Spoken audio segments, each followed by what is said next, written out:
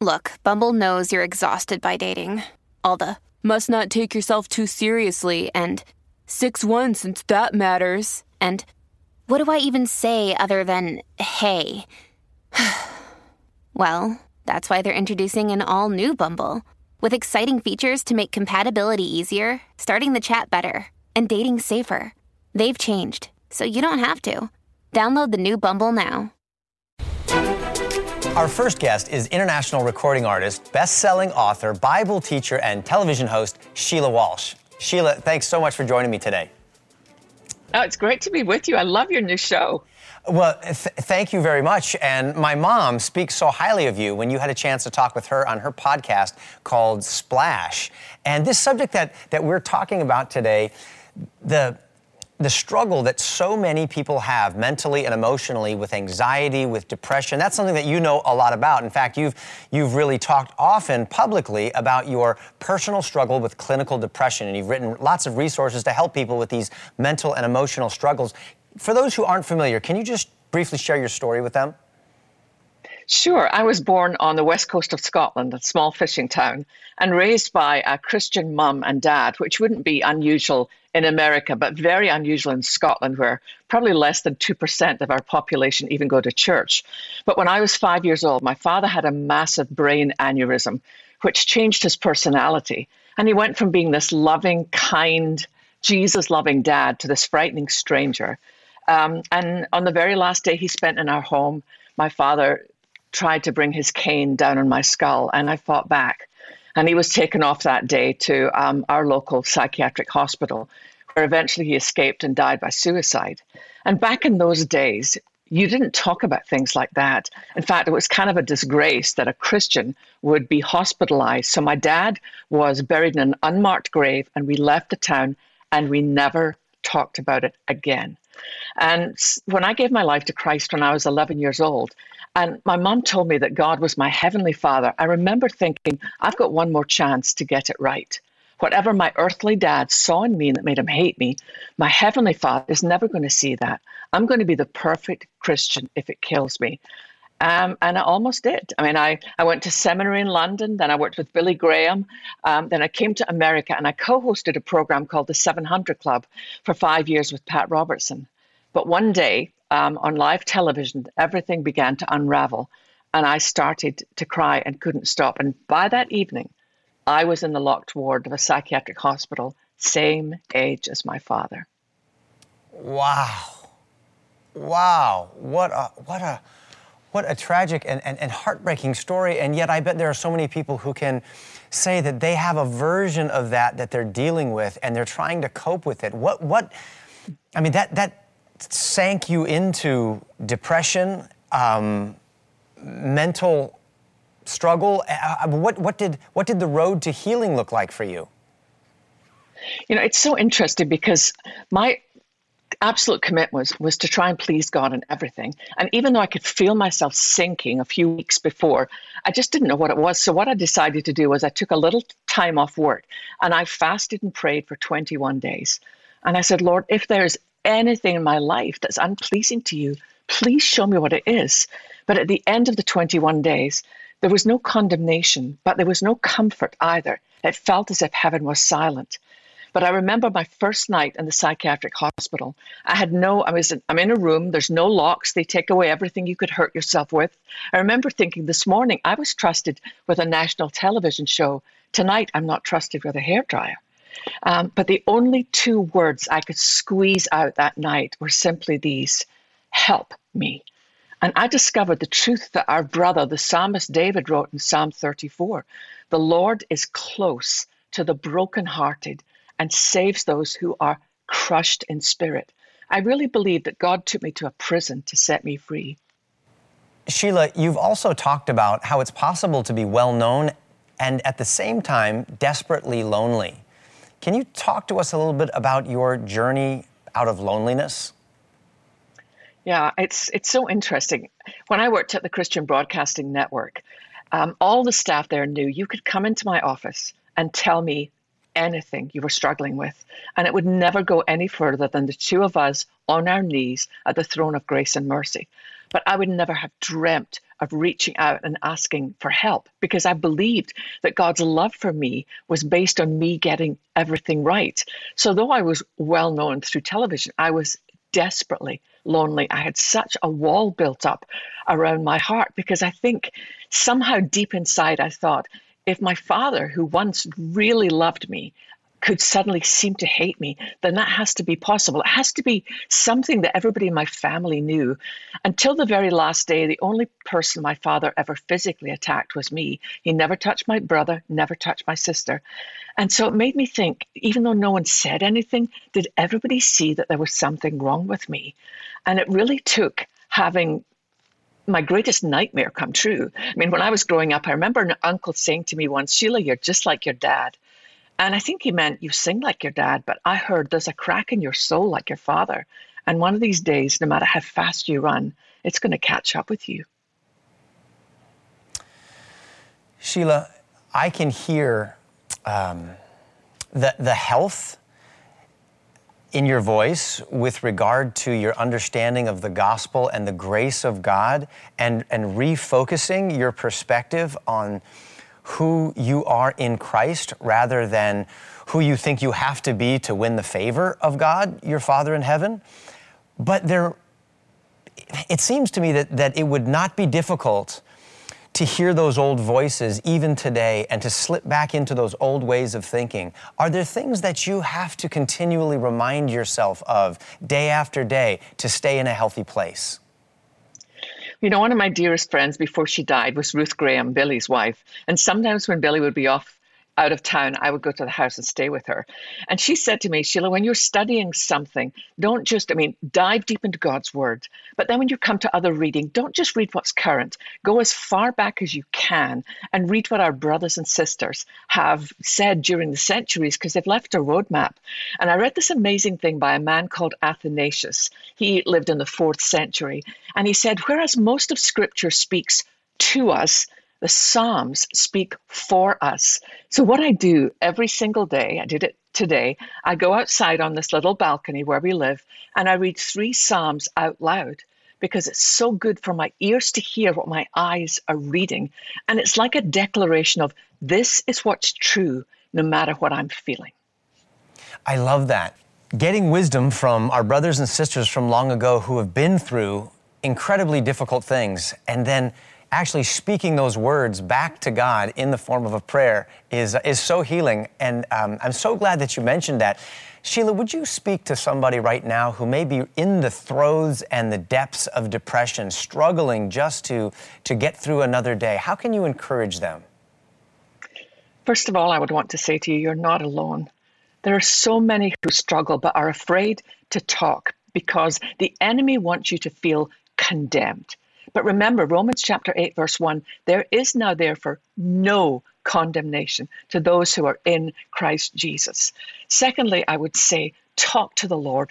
Process your pain in the presence of your Father. That's what the psalmist David did. And if you think about Christ on the most difficult night of his life, as he knelt in the Garden of Gethsemane, sweating blood, he processed his pain in the presence of his Father. Tell God the whole truth. Come as you are.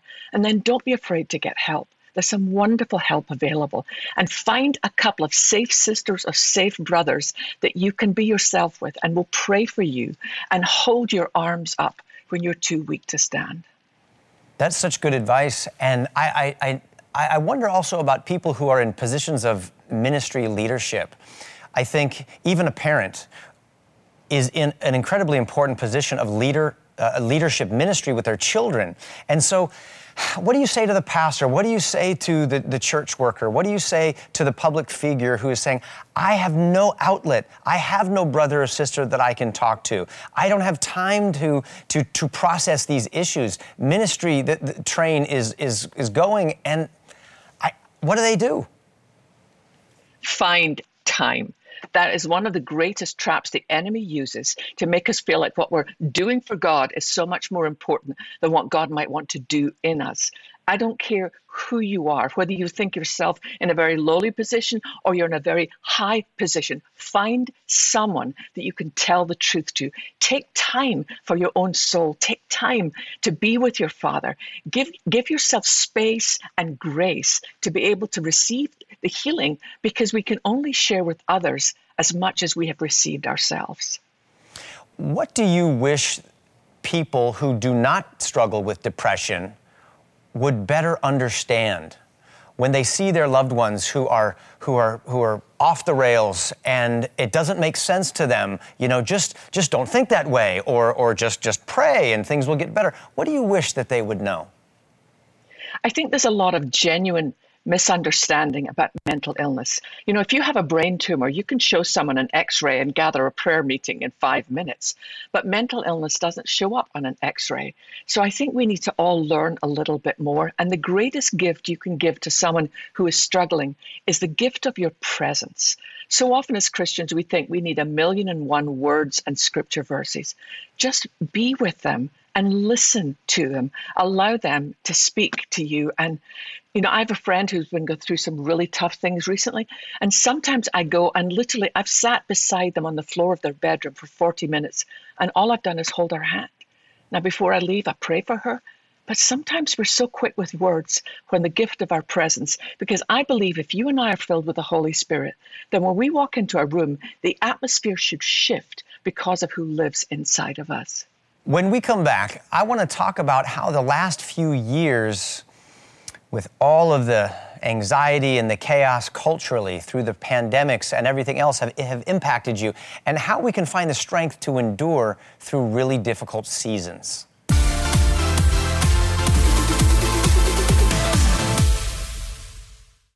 Another day is here, and you're ready for it. What to wear? Check. Breakfast, lunch, and dinner? Check. Planning for what's next and how to save for it? That's where Bank of America can help.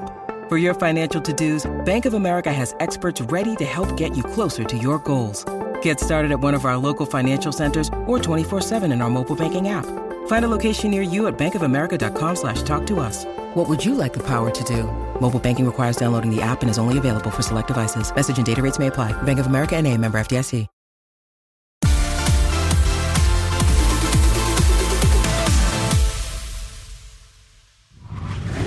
Sheila, thanks so much for sharing earlier about your personal journey with depression and with shame, and your journey toward health and victory through the gospel. Let me ask you, how have things been the last 18 months, 24 months through the pandemic, through the lockdown? So many people have been struggling with isolation and anxiety. How has that been for you? Well, honestly, for the first few weeks, I loved it. I'm usually out speaking every weekend at women's conferences, and I could stay in my jammies and no makeup and binge watch the Great British Baking Show. I mean, it was lovely. But then I found myself beginning to spiral again. And I didn't realize how much I received from the women when I'm ministering to them. Just being with other sisters in Christ and hearing how God's moving in their life. And I really did find myself kind of spiraling again. And I had to become this daily prayer to the Holy Spirit. How do I live in these days? I knew how to live the way things were, but how do I live in these days? And that really has brought me back again to, I'm a kind of Bible geek. I'm kind of a nerd. I love diving deep into God's words. And I have 2 volumes of the Psalms by a guy called, what's his name, Phillips. And what I love is that he will tell you how old David was when he wrote a particular psalm, what was going on in his life at that time. And it's been so encouraging to feel like I've been kind of walking side by side with my brother David, and then also walking side by side with Christ through the difficult days. And, you know, I grew up, in Scotland. My mum was a farm accountant. She did the accounts for all the farmers and the shepherds. So I get to watch all the newborn lambs. So Psalm 23 has always been an absolute favorite of mine. But it's been in studying a deeper way. In Scotland, when you watch the shepherd coming out in the morning, and he'll call his sheep, and then he walks behind them as he's moving them to fresh pastures, and there's always a couple of dogs behind. But in Israel, you'll never see that. The shepherd always goes ahead to make sure there's no danger, but there's 2 dogs that come behind. And I discovered those 2 dogs are in Psalm 23. They're called goodness and mercy. Surely your goodness and mercy will follow me all the days of my life. And I take such comfort in knowing, and I would share that with your viewers, that Christ is going ahead of us. He's making sure that the ground is safe for us to walk on. But his goodness and mercy come behind us. And I remember when one of my friends, Evelyn Husband, whose husband was actually the captain of one of the Challenger, the spacecrafts that exploded. And I remember at his funeral, she said that Psalm 23 took on new meaning because it says, even though I walk through the valley of the shadow of death. And she said, I began to realize, Sheila, for there to be a shadow, there has to be light. Even when we're walking in the darkest places, we are never alone. The light of Christ is always present. Sheila, I love everything that you're saying, and I can't wait to ask you more about the books that you've written and the resources that we can get our hands on. I just want to mention that I agree with you. It seems that one of the most important things for us all to understand is that we are not alone. One of the worst forms of punishment for someone is to put them in solitary confinement. And especially if we're feeling depressed, especially if we are being tormented by shame and illegitimate guilt and depression and anxiety, to be isolated is just the worst. And I love that you wake up and you walk through these things with your friend David, who wrote the Psalms. I love to wake up in the morning and I talk about my old friend Charles Spurgeon, of course, and his morning and evening devotions. And there's something about fellowship with the saints, brothers and sisters, and being in the presence of God himself that just brings us a comfort that we can't live without. You talk also about something called the language of lament. I believe that's what you describe in the book of Psalms. What is that? You know, that was something that actually Augustine wrote about. He said that, if the psalm laments, you lament. If the psalm rejoices, you rejoice. If the psalm asks questions, you ask questions. The thing that is so amazing about God's word is sometimes we think in our Western culture that we have to be careful with God. And if we think we have to be careful, then our image of who God is far, far too small. There's a psalm that's included right in the middle of the psalm, Psalm 88, and it begins in lament. And it does not resolve. It's one of the only psalms that doesn't resolve. It ends in lament as well. And I think that's included in the Word of God for us to understand there will be seasons, there will be moments when we feel as if that's all we can do. But we do have this language in the Psalms, in the Word of God, to be able to pour out our pain. I mean, I did a fresh study during the last 18 months on the book of Job. And I find it so interesting that Job, this man who was at that point the godliest man on the earth, and then his life is absolutely decimated in a way that's hard to comprehend. And all his friends who come along with the right spiritual answers, there must be sin in your life, your kids must have done something wrong. And yet Job takes all his complaints to the Lord. And in the very end, as the story resolves, God tells the three friends, the only person who has spoken accurately about me is Job. And the only way that you three guys have a hope is if he prays for you. God invites us to come with our pain and our questions. And I remember telling my son once when he was 5 years old, he and I were the only two at home the night that my father-in-law, his grandpa, died.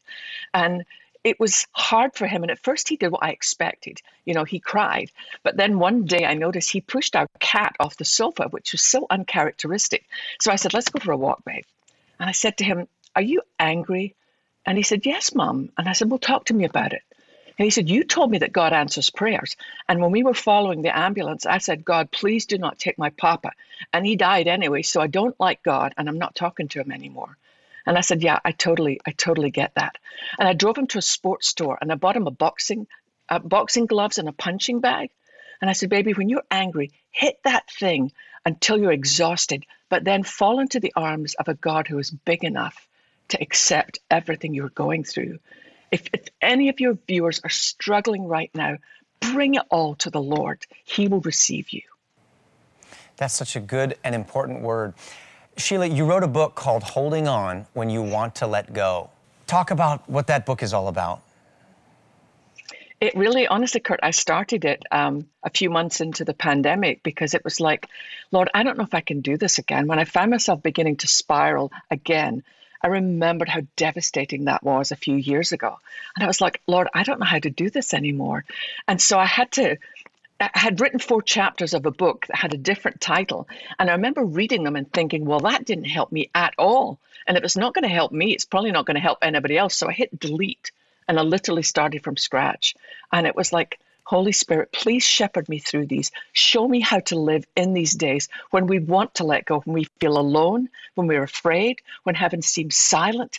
Teach me how to hold on so I can share that with my brothers and sisters.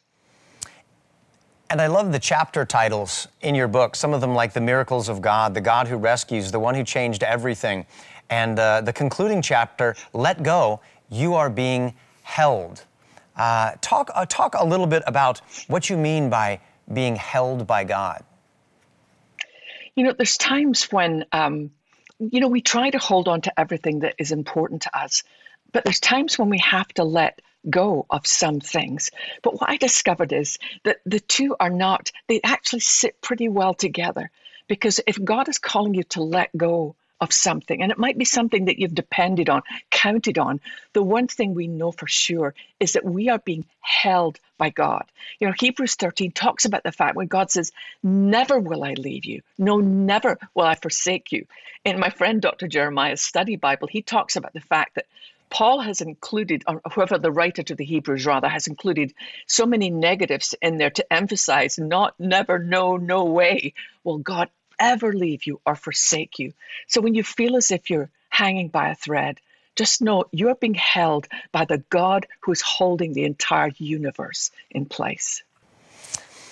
You also talk about the importance of checking in on one another and really being a good friend. So often we say like, hey, how you doing? And we just make it this flip comment. But you're saying that it's very important for us to really ask people, how are you doing? And really expect to have a discussion with them. Yeah, I mean, I think you see that in the way that Christ modeled his life. You know, he would be with crowds, he'd be with smaller numbers, he would be with the 12, and then he would be with the 3. And I think that we need that pattern in our own life. I have 3 what I call safe sisters, and we know each other really, really well. And we can't always get together at the moment, but we can get on Zoom calls. And if I'm having a hard day, sometimes I'll just text them like, hey guys, I'll catch you next time. And they're like, no, you will not. Sit down. I don't care if you've got any makeup and your hair's in a ball cap. Sit down and we're going to talk together. And we need that. We need to be able to speak life to one another, because I call it the companionship of brokenness, that we're not made to pretend we're perfect little people who don't need one another. We need each other, and you need people that you can trust that will speak the truth to you, and you can speak the truth to them, because the important thing is one of these days, Jesus is coming back and we're going to be home with him forever. So let's help each other cross the finish line. Sheila, I'm so inspired just spending this time with you, and I know so many other people are. How can people find out more about your ministry? Where can they get a hold of these resources? And they're going to want to just consume them. Where do people go? On my website is just SheilaWalsh.com, and I'm on TV most days in a program called Live Today with James and Betty Robeson, or on Facebook, I'm Sheila Walsh Connects. That's awesome. Sheila, thanks so much for spending some time with us today and for giving us these fantastic insights. Hi, I'm Kirk Cameron. Thanks for listening to this episode of Takeaways. If you love the conversations that we're having, please follow or subscribe to this podcast to never miss any of this great content. And please consider leaving a positive rating and a review to help others like you discover this show.